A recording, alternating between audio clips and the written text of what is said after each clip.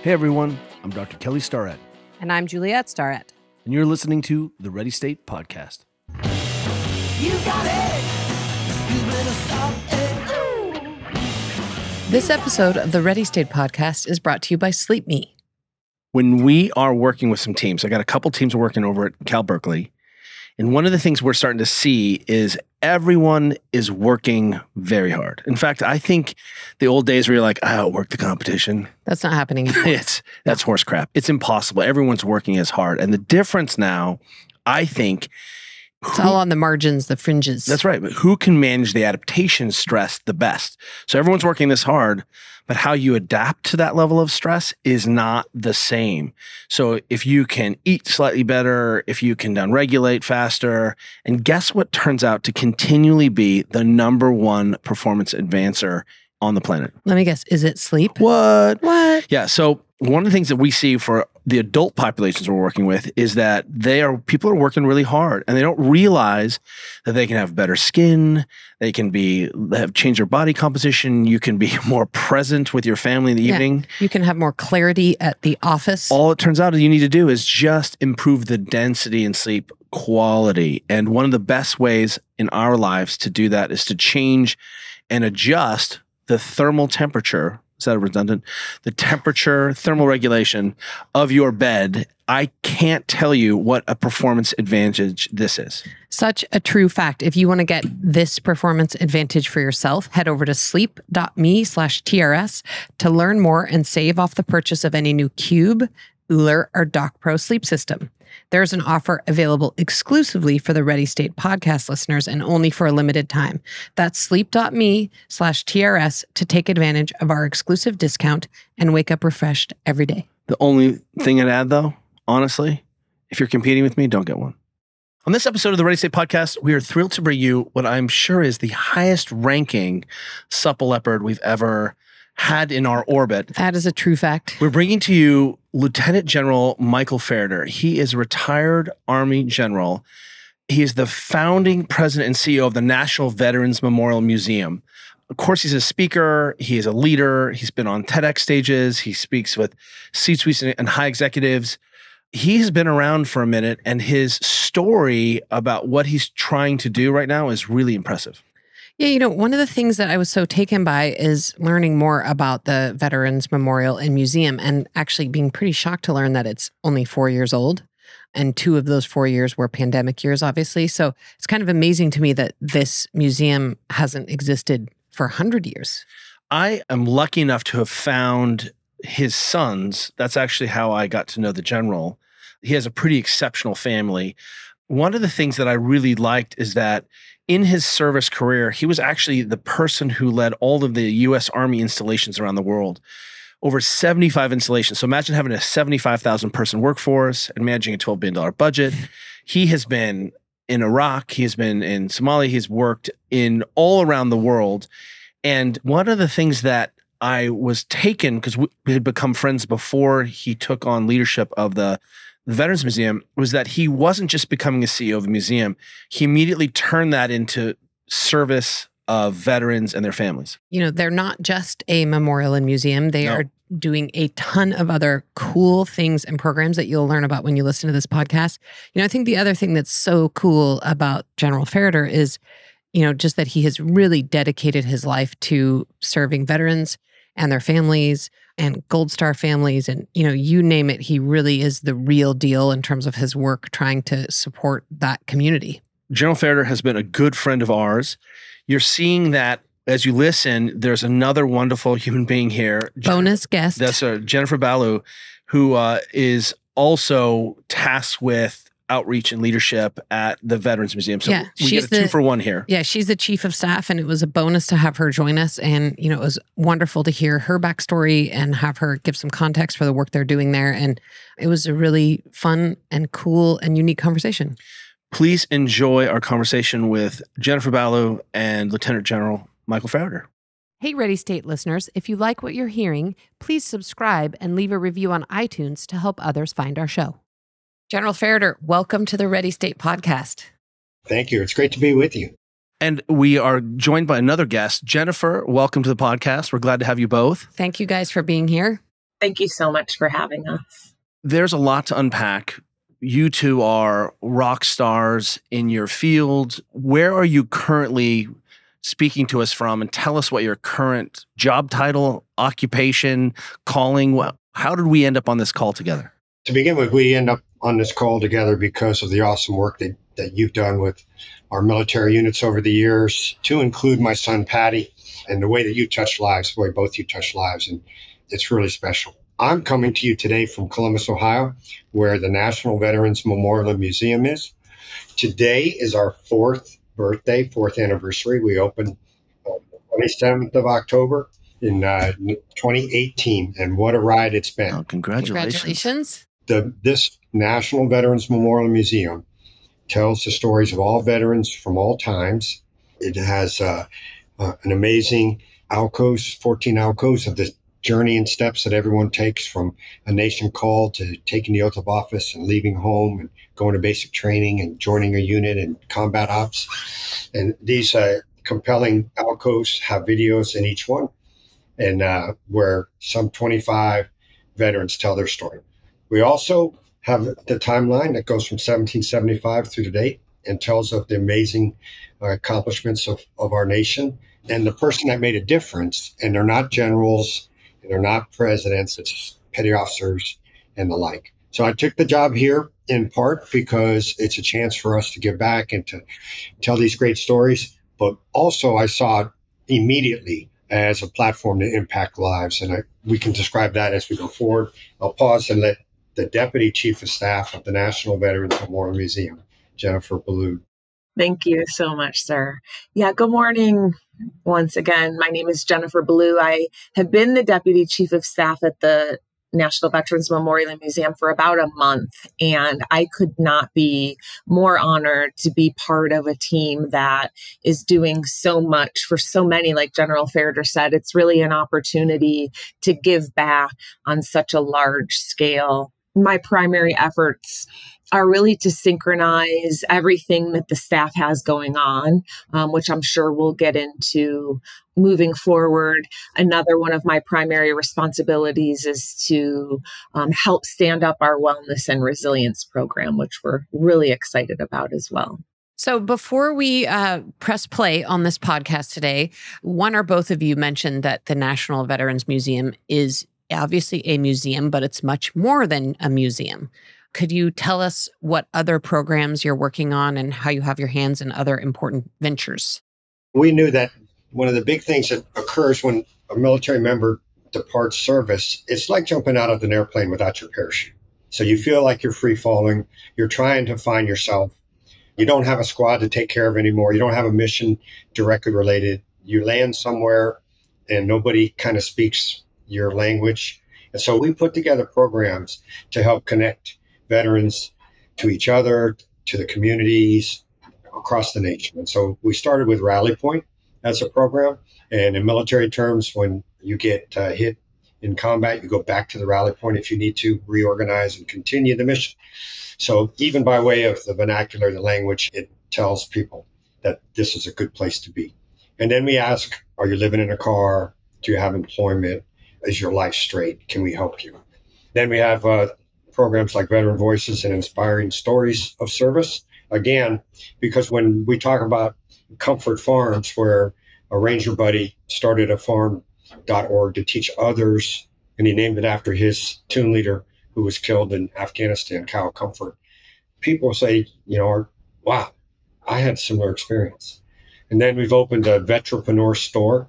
So these young guys and girls are up on an OP and say, if we get out of this stuff alive, Lead Slinger Whiskey or Warfighter Tobacco or Black Rifle Coffee or the Veteran Golfers Association, Dogleg Reaper Belt. And my wife, Margie, says, let me get this straight. Whiskey, tobacco, golf. And I said, yeah. We call those standard issue basics. Yeah, but it's really the case where if you can make a difference in someone's life, then let's do it, right? And a lot of times these young former soldiers, Marines, airmen go to a big box store and they say, you're not big enough for us yet. And so we go and help them. And now we're starting Veteran Concierge, which is helping find employment and connecting veterans to employers and employers to veterans. And then a new signature program is our wellness and resiliency program. And Jennifer, I'd ask you to say a word or two on that. Yes, sir. So our wellness and resilience program, like General Ferriter said, is sort of our newest effort, if you will. It started with Brazilian Jiu-Jitsu, and coincidentally, our president and CEO is a black belt in Brazilian Jiu-Jitsu. And so it just sort of felt like a natural first step. But it's so awesome to see that it started with just offering a class once a week. And, people started coming, and then slowly the demand came for 2 times a week and 3 times a week. And now we're offering classes 5 days a week. And we have both veterans and civilians that come to the class, which is in line with one of our pillars, connecting veterans to civilians and civilians to veterans to kind of help break down that military civilian divide. So it started with Brazilian Jiu-Jitsu. And as it began to grow, we felt like it was a natural next step to offer something else, which is yoga. I am currently teaching yoga classes 1 day a week on Sundays. Same thing, it's free. I don't think I mentioned it. All of our classes with the Wellness and Resilience program are free to anybody who wants to participate. But same thing, it's open to anybody who wants to come. And we do other things like CrossFit workouts, 5K runs, things that really get the body moving and invite people to participate in healthy activities. But at the same time, we're connecting and creating relationships, which, as you know, is super powerful. Next week, we open up our newest traveling exhibit. It's called Identity, and it's from a group in Nashville called Creative Vets. And so other wellness and resiliency programs can be songwriting, art, sculpture, and the like. And so when we field an exhibit like that, then we'll do 4 workshops in the time that it's here. So again, we bring folks here, they get to deal with the real artists and the instructors and get connected to others who are interested in this. So you don't have to just be a broad-shouldered, burly guy that wants to work out hard. But our veterans are not monolithic and they're multi-generational. And so we find a way to appeal to them. And most of all, they tell us, Kelly and Julia, that one guy told me this past weekend, I don't care if you ever teach me jiu-jitsu. I just want to be connected to these guys. These are just the guys I want to be with. That's our key. And of course, we're fighting depression and alcohol and suicide. And through women empowerment programs, we're fighting and bullying, bully proof. We're finding a way to impact the community. And then we span to all of the Alliance Academies and all of the Gracie Academies and Gracie Baja. So when someone moves around the country, they can come back to us and know a credible place to go connect and work out when you're visiting that town or if they've moved to that town. Why do you think, General, Jiu-Jitsu spoke to you so much? If I recall, and this is a secondhand story, so please correct me, that even when you were deployed, you were working towards your black belt. Is that correct? It is correct. I know why you remember, because I had a really bad rotator cuff and Patty talked to you and you sent me these exercises that fixed me in about 2 weeks. But yeah, so the idea of any of these focused efforts, be they sport or art or music or whatever, is that the person gets into the moment and everything else has to, go by the wayside. And then it gives you goals to set and to go after. And so not wanting to take a year-long hiatus and, catch back up, it was almost like, bring the machine guns, protect the wall, establish the sentries and security, roll the mats out, everywhere we went. But it's also when you're deployed to places like Iraq and Afghanistan that have really good dining facilities and really good gyms, they say you either leave weighing 300 pounds or bench pressing 300 pounds. It's those healthy activities that we also brought to bear, whether deployed or whether back at home station. So we've been throwing around the word resilience, and you guys are running what you call a resilience program. But maybe just for our listeners, could one or both of you sort of explain what that actually is and how do you quantify that? Yeah, what does that mean? Yeah, I would say resilience is bouncing back from whatever it is that you're experiencing. It could be, a really significant life-changing event, but it could be you got pulled over on your way to work and got a speeding ticket. I mean, some sort of adversity that happens in your life, how you bounce back is really what resilience is all about. Yeah, I would just add that, when we think about the days of our youth and what we consider to be endurance or, muscular endurance, muscular strength, cardiovascular, it's once taken to a limit, what's the time span to get back to recovery and able to repeat? And the same is the case with health, mental health, interpersonal relationships is when you have that spike, how much do you need to react? How do you train yourself how to react? And then how do you train yourself to be recovered in the thought of driving on with what's important rather than overly focusing on the fact that something didn't go perfect.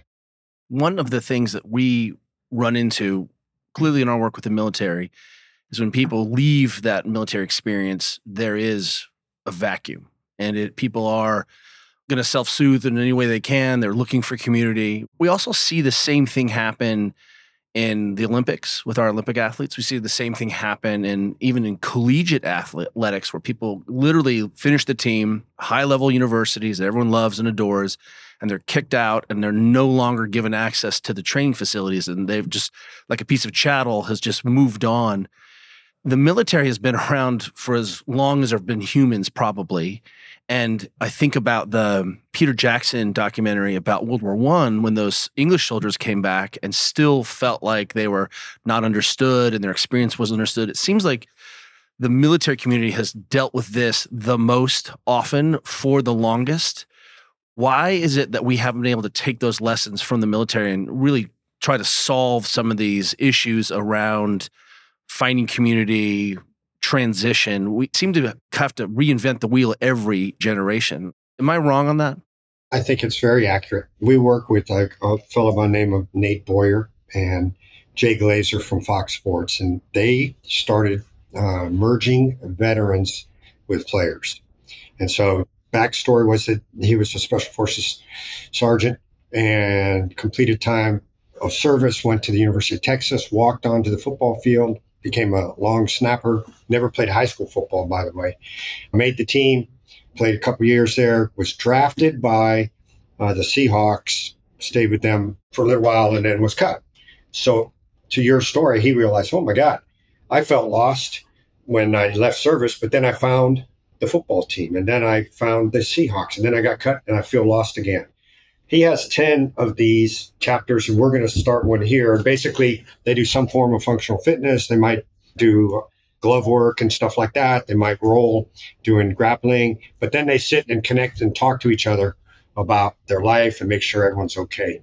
So to our audience, go ahead and start one, right? To our audience today, if you're disconnected, move out and find some. Start at a gym, start at Team Red, White, and Blue runs, and find a chapter. And then from there, go ahead and evolve. This is Mike Ferriter's message to you. Go ahead and evolve towards the thing that you look forward to every single morning or every night or every day or every week.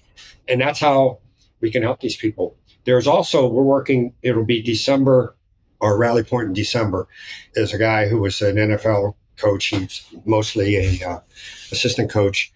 And he started a thing, veterans to coaches. And I don't have the exact name of it, but the idea there is at all echelons, from 8th grade to junior high, high school, and college, we're putting veterans and their natural leadership in, and they will be the seeds that are planted to be able to tell everyone, your days of playing will end. In fact, the other Ferriter, Patty, my son, Dan, his coach, Dan's team was number 6 in the nation for under 18 soccer.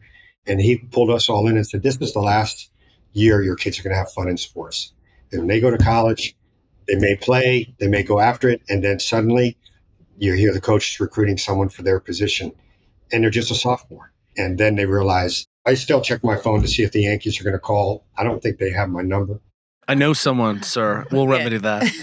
Yeah, but to your point, I think we can do something about that. We can take it on and then reach out and let them know that It's part of the education of the college experience or the more elite athlete experience that it's going to pass. And so love every second of it.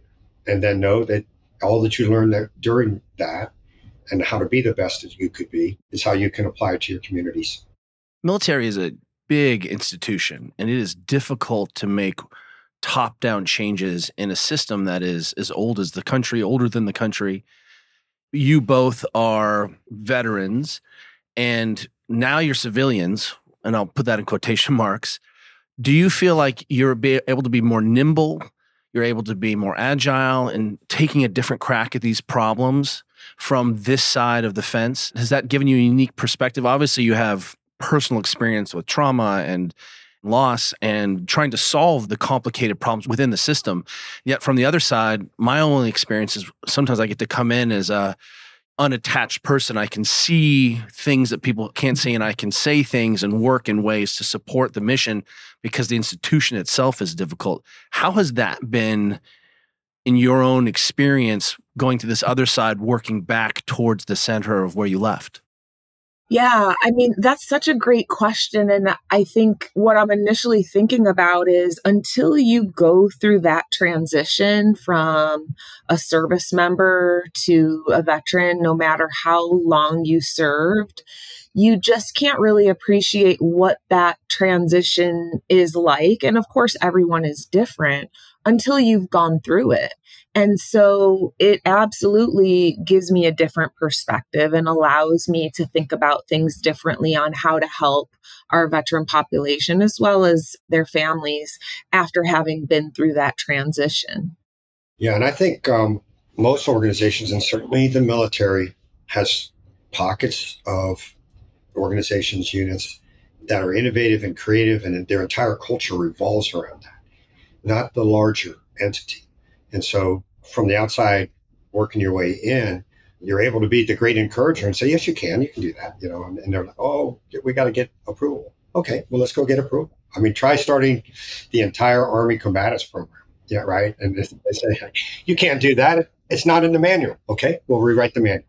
Well, you got to have your own facility. Okay, I'll trade 2 crates of MREs for the book warehouse. And well, you got to have mats. So, we all but did a donut sale to get enough money to buy used mats.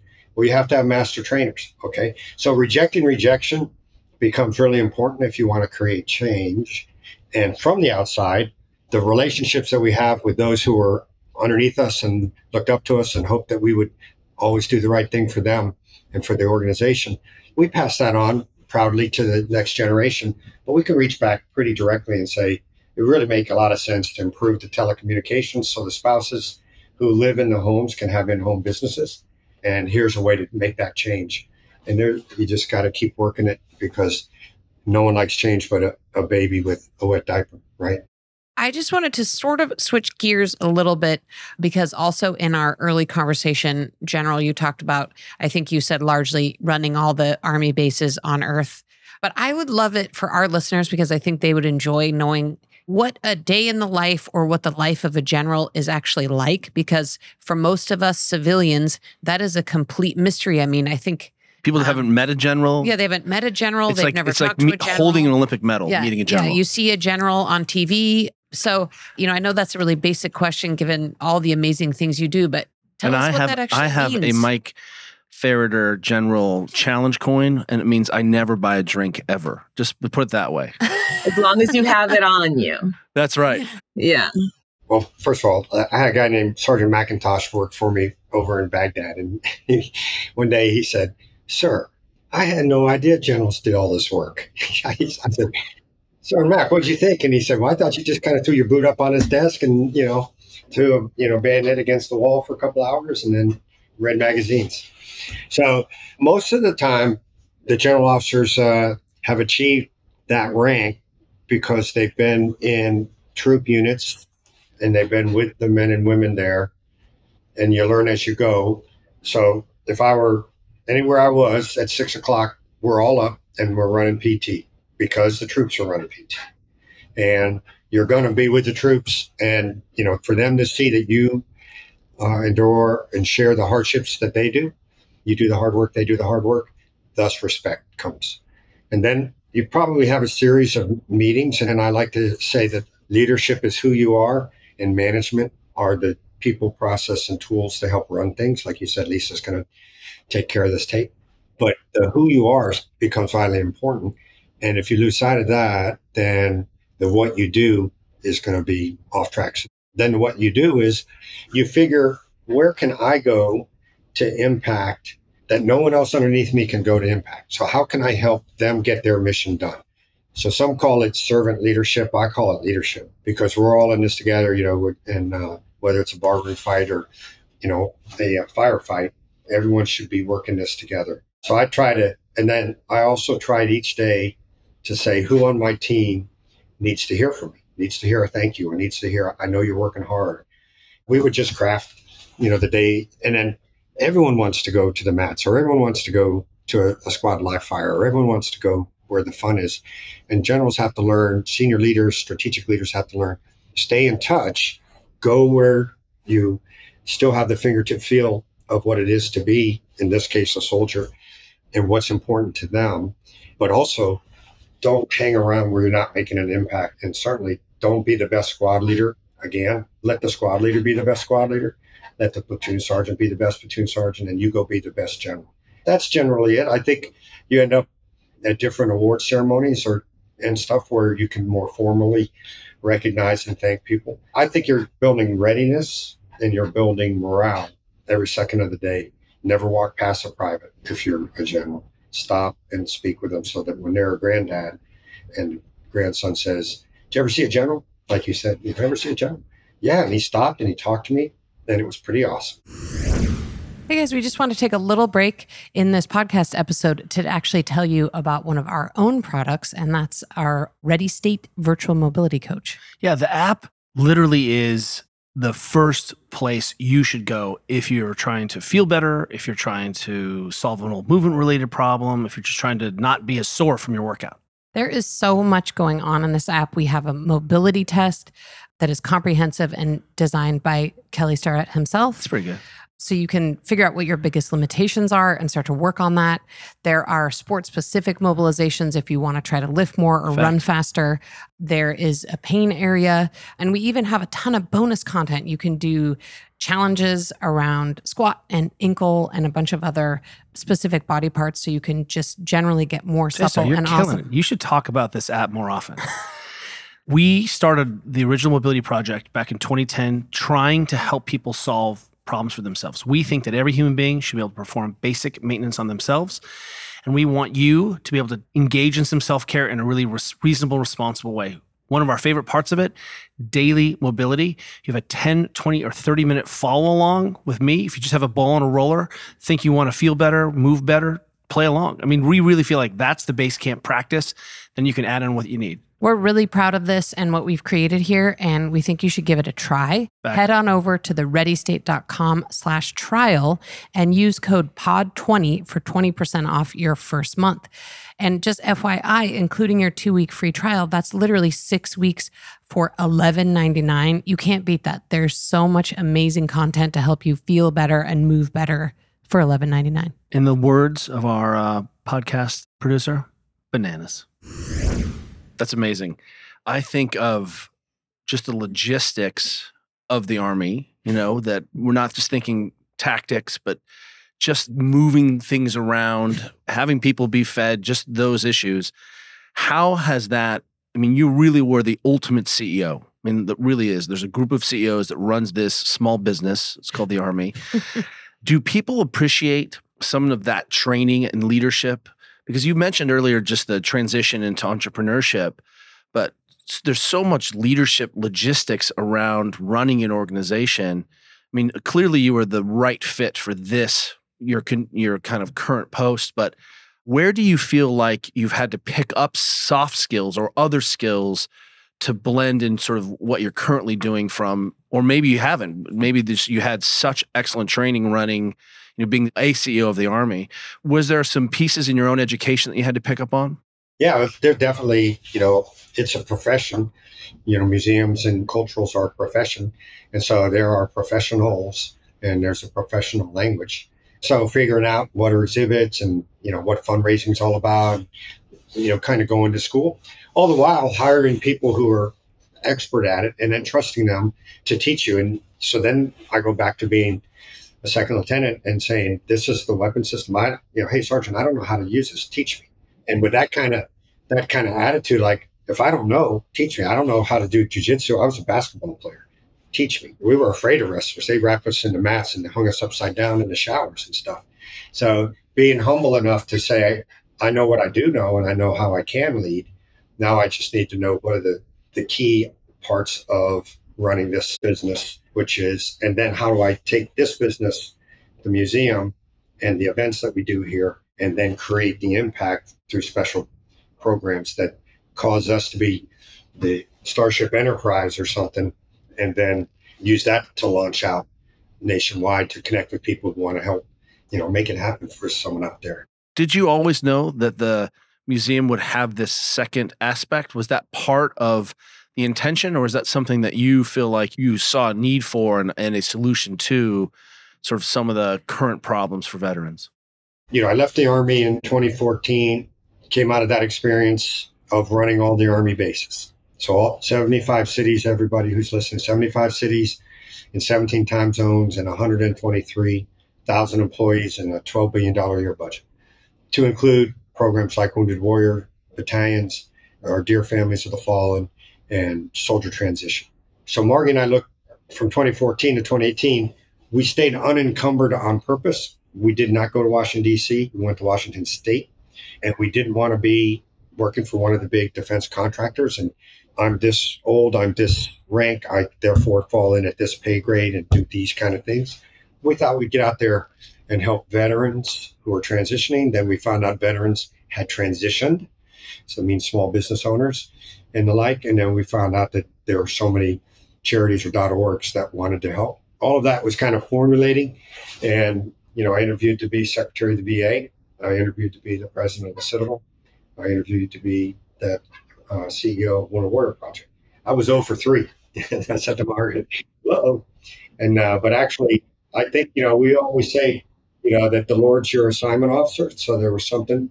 So when I got here and saw this, and they said, what do you think about the National Veterans Memorial Museum? I said, it's awesome, but it's insufficient to our need. And they said, what do you mean? And that's to answer your question directly. We need to be able to reach vets homes in Tampa and Tacoma and San Diego and Bangor, Maine. We need to have field trips that reach Chicago and Detroit and Atlanta.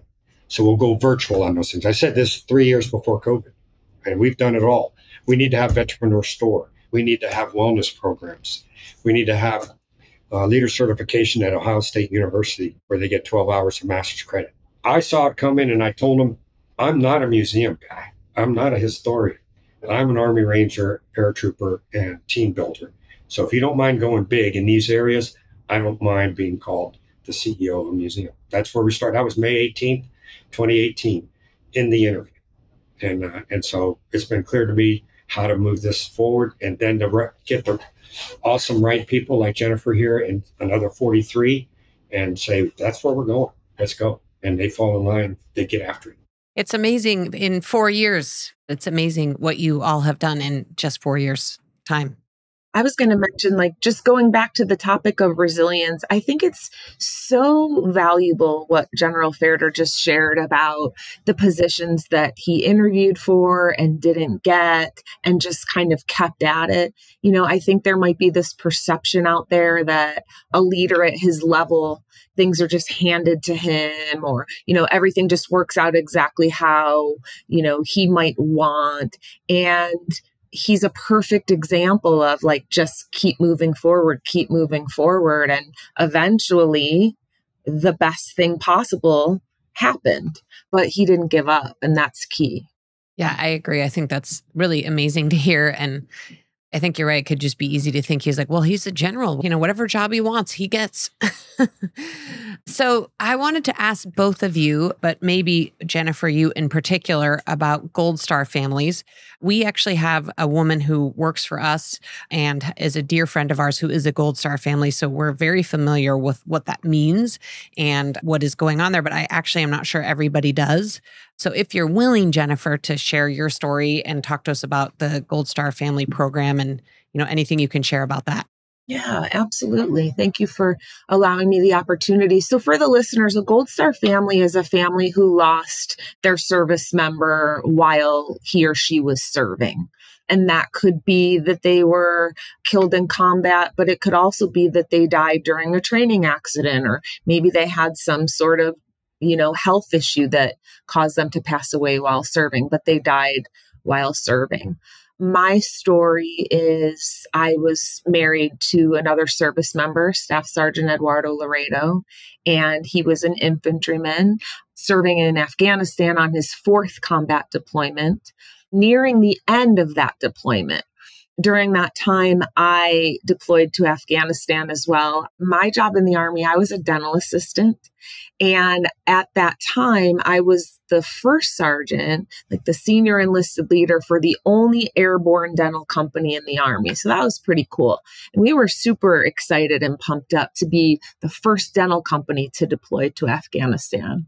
So there was going to be a short period of time where we were both there and our children were back home with family. Unfortunately, Eddie was killed in action on June 24th, 2010. And as you can probably imagine, my life and our children's lives changed immediately.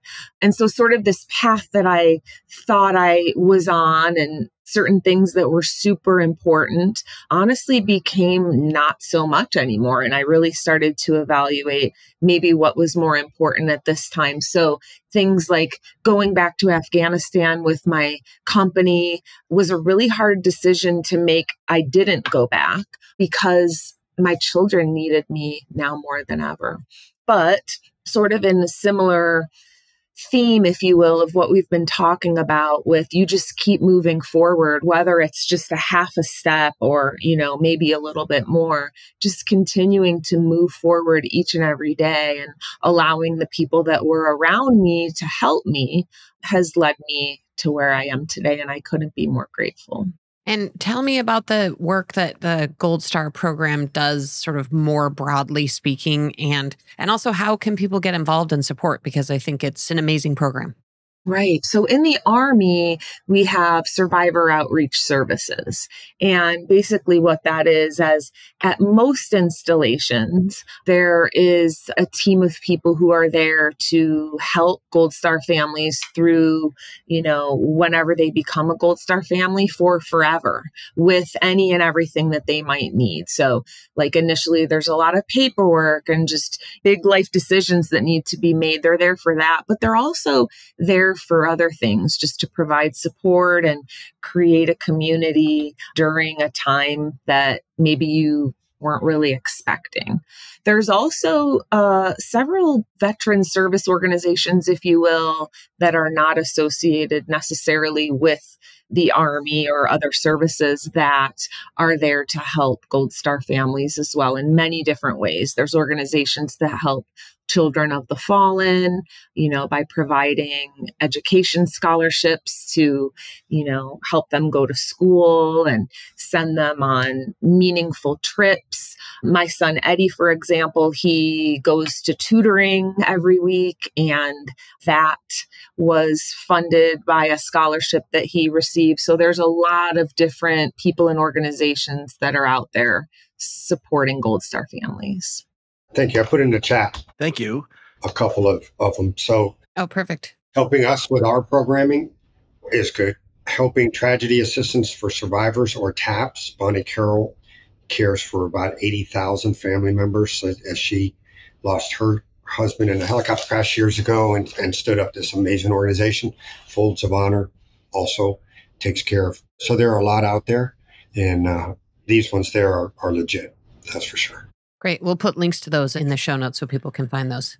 The military isn't just responsible for the health of its service members. It also owns the health and education of all of that family that supports and goes along with that. How are we doing at this? Now that maybe you have 1 degree of freedom removed, are we getting better at this as an organization, as a country?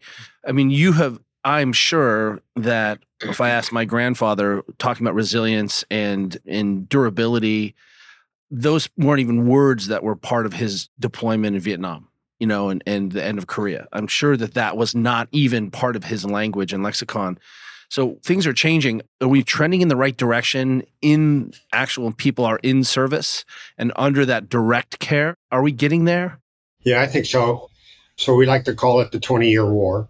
And during the 20-year war, we adjusted many things. We had a ready and resilience program that Lieutenant General Patty Horoho, our Surgeon General, and I ran for the Army. And I was the taste great guy, and she was the Medicaid woman. And we would joke about it, but some people need the medicine, and some people need mental health specialists, access to them. And so we pushed mental health specialists down to what's called the brigade level, down to the troop level. So the stigma of, hey, I need to work through this, that they don't suffer in silence or afraid that they won't get promoted. That's a huge step, and a great credit to Patty, General Horoho, and Army Medical Command. In the meantime, I was the advocate for intramurals and date night and 5K runs and live fire training and everything that allowed everyone to thrive, because I think likewise, going dormant at a time when you need to feel those endorphins again, and you need to have that camaraderie, and you need to have the sense of competing, or even the great sense of winning or giving your all. I was that advocate. So overall, culturally, that's the case. I think in terms of unit, resiliency, reps, and all of that, we lost our way for a little while, and probably in the 28 to 14 time period, where we just got to this back-to-back deployment.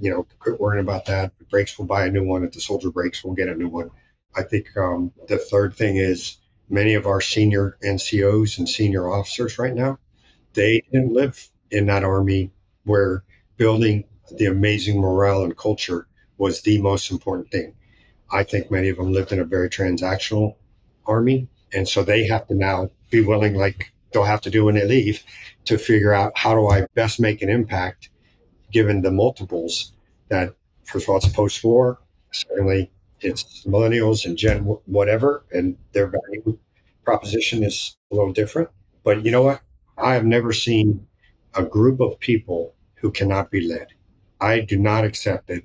Your grandfather would have said that I was the most marshmallow cream puff young officer he ever saw, because only back when he went through was it really hard. Just like my nephews and my sons say, Dad, these guys are just not hard. Yes, they are. This is America. Shout out Colonel Jack. One of the things that I am very fortunate about in my job and our jobs here is that we get to go see everyone's dirty laundry from every branch of the government, literally all the branches of the military, all these different sports and organizations. One of the things I see oftentimes is there's not a lot of interbranch communication. And sometimes there is. And I end up at places where we're seeing units combine, and, the Army is coming in with, or the Air Force is coming in with the Navy, and likewise. Do you feel like there's a certain branch? You're coming, obviously have done a really good job, and, your experience here of really leading from the Army side. But do you feel like there's another branch of the service that is getting it more right and is able to communicate that they're getting more right, or are these really siloed until you get to the general staff, where you have all the different generals at the same table? Yeah, I think that in the great 80s and 90s there was a lot of discussion about transformations, right? And they would talk about, we're going to go from this weapon system to that, and someday we'll have drones that shoot rockets, and some people said, we can have satellites up in the sky with these 20-foot long spears and shoot it through the heart of someone standing in the Kremlin. And they talked about these transformations. And I always felt that the largest transformation is taking a high schooler and making them a soldier or a sailor or an airman or a Marine. Because what that young person is, and then they go like that, raise their hand and repeat, and who they are 2 years later, here's 2 points. One, that's amazing. That is just flat out amazing. And then number two, 2 years later, that person is training the new high schooler private sailor. And so I think that's the enduring goodness without regard to the service. And then our bread and butter is, in some cases, in the Army and the Marines, are bread and butter's people. And the Air Force and the Navy, their bread and butter are platforms. And so there tends to be that kind of middle ground of be more technical than being, who or Ura. So, General, keeping in mind what we just talked about, and that is that we all think that we're much harder than the generation behind us. Obviously. But I will say I have read in multiple places data about how high school age kids or young kids are decidedly, physically anyway, often less ready than prior generations. And, is that true? President Kennedy's physical fitness challenge, the president's fitness challenge was to get people fit enough to actually be deployed, if I understand that correctly. Yeah. And so, and I will also say that the World Health Organization just this week published their first ever report on physical activity. And it's obviously the results are in and it's not good on a worldwide level. I'm just wondering, and again, appreciating you guys are both in a civilian capacity now, but what do you see? Is there truth to that? Has the military or the Army in particular had to sort of change the way they train up kids from the beginning? Just tell us a little bit about what you're seeing there. Yeah, it's very true. And then if I were there in charge, I'd say, so what? The standard has not changed. The conditions are different. Therefore, the methodology needs to change. And if you bring in, so the young women get a lot of lower extremity problems. Their knees are weak. Their structure is weak. And so if you start them, full speed, you're going to break them. And we had a lot of physical therapists from Auburn come over to Fort Benning and kind of get us to understand that in 2009, 2010, when I commanded Fort Benning. If I were the king, I would say there's a welcome period. Like, oh, we're going to lose 6 months. Well, we're only going to lose it once, because once you get the assembly line running, then the birth chart works just perfectly well, right? But if they've been eating crappy food and they don't know anything about rest and they don't know anything about mobility, I mentioned, I know you laughed, but we were talking, I played golf with my friend Bernie Champeau, and I said, when we were Rangers captains, the first 2 miles was the warm-up. It wasn't any warm-up, it was just go. And so these youngsters don't know that, and so they need to be led for a period of time that scientifically will tell us that the bone's going to harden, the supporting structure is going to grow, their strength is going to grow. Then you can start them in order to get them ready to join a unit. I think there's a lot of bean counters that say, the cost of that is extreme. They count every day of training. And you want to add 6 months? So no, I want to bring America's best. And then also there's a little bit of a requirement to inculcate the values of this organization to a country, to the youth of a country that don't play sports as much as us, that move to the middle of a field so they can connect with everybody. They go sit in the middle of a football field and then they connect and those kind of things. So I don't think you can do the same thing. And in 79, when I came in, we ran in combat boots. There weren't running shoes. Forrest Gump hadn't arrived yet. And, there were no Nike flats and Mount Tamalpais and runs in University of Oregon. It hadn't happened yet. And so we thudded along with those solid boots. And then suddenly everyone was like, if you run in tennis shoes, you're running combat. You'll turn your back and be a scared cat. And it didn't happen. That is remarkable. It's so interesting looking at, we'll just say, the challenges and opportunities to take care of people who are in service and around service. And it really is just a microcosm for society.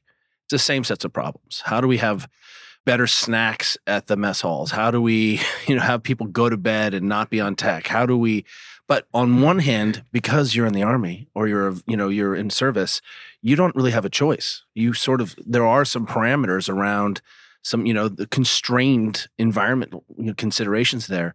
Sometimes I wonder if we could do a better job of taking some of those lessons about connection, about leadership, about learning. I grew up in and around an Army base in Germany and was a Boy Scout. We talked about those values a lot as a kid and just saw it a lot. And I think that, some of that just transferred over to me, with parents who are in the military, et cetera. I didn't have to think about it because I was of the system. And sometimes I feel like we could do a better job of showing people not just the hardships, but that there is a lot here around running a society that we could transfer back over. Do you feel like you're able to explain that aspect of the mission a little bit when we're talking about veterans? Because veterans certainly are, one of the things, I'm rambling on here, but we love to hire working mothers, for example, because they are organized, they get stuff done. I mean, they sort it out. I mean, except for Lisa. You work 3 jobs. But the idea here is, I feel like veterans are very much an untapped, highly trained group, and people don't realize we have this resource available to us as a society, and maybe a way where we could really transform society. I'm going to ask Jennifer to respond. We're starting veteran concierge service, and as a part of that, we help companies with their veteran resource groups, veteran employee resource groups, and we've run a summit on that. But that's the nugget that you're talking about. Go ahead, Jennifer. Yeah, that's exactly what I was going to say. My colleague, Marnie Holder, is leading our effort at the National Veterans Memorial and Museum with our Veteran Concierge program. And so similar to we're a storytelling museum, our Veteran Concierge program is really about telling the stories of veterans and how valuable they can be to organizations, as well as sharing and highlighting organizations who are really focused on hiring veterans and what success stories are coming out of that so that others can learn from those stories. Yeah. And so the VERGs, they're like what you just said about working moms. They're hardwired to make a difference. And so they can pull together things in the community to talk with youth about selfless service, about finding goals and objectives bigger than you, about being a member of a team. And so that's the untapped veteran capacity. And all you have to say is to a company, we tell a company, do you have a VERG? Not yet. Or the one I was visiting with yesterday, Worthington, is pulling theirs together. And then give them purpose. Say, okay, adopt a high school, run a summer camp, have the kids come in and talk to these guys who run these assembly lines and talk about discipline and being on time and hard work and those kind of things. So I think there's something there. As we near the end of our time together, this is a question for both of you, but what are you looking forward to, both with respect to the museum and otherwise? And also tell us a little bit about how people can get involved in the museum if they're interested, both visiting, donating, you name it. Okay.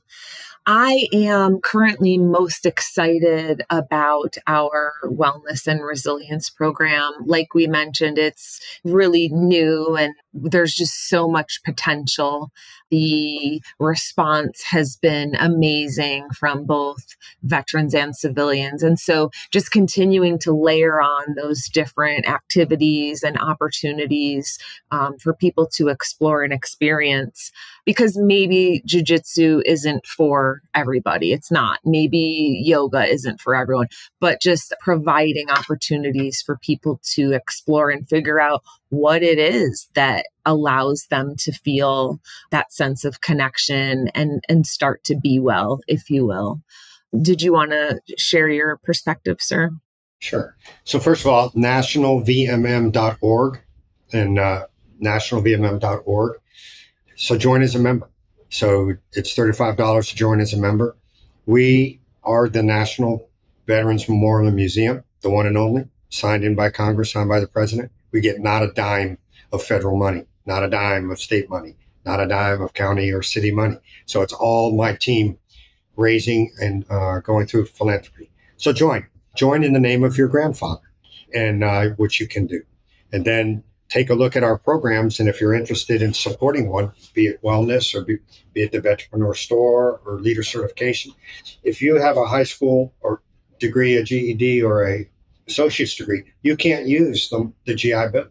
You got to use it for a master's program that we're running for leader certification. So we scholarship it for, because I said, we're not going to keep our enlisted from getting to this course because the Ohio State University is so hoity-toity, high speed.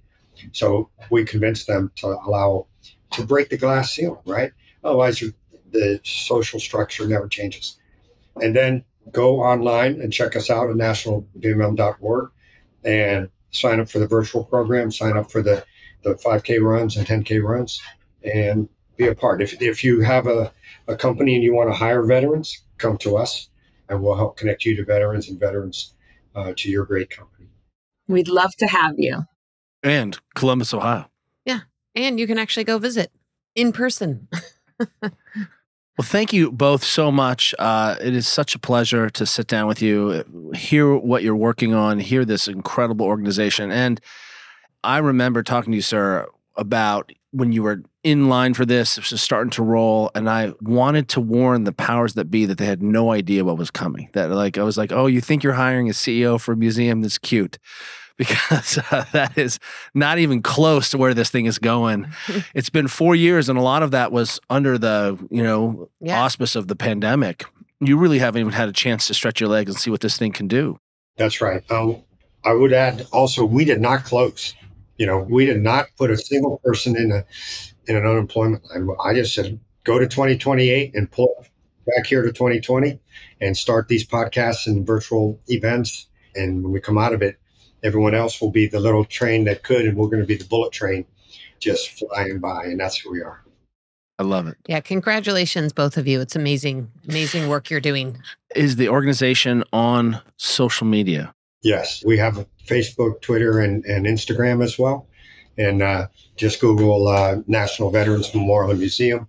It is awesome. I mean, there's so many stories. Yesterday was National Deployment Day.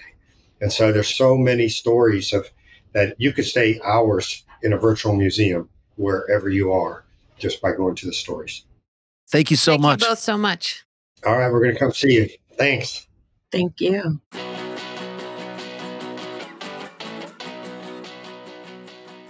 Thank you for listening to the Ready State Podcast. If you like what you're hearing, check out all our episodes here or at thereadystate.com. And be sure to subscribe and leave a review on iTunes to help others find our show. Check us out and follow us on Facebook, Instagram, and Twitter at The Ready State. Until next time, cheers, everyone. You've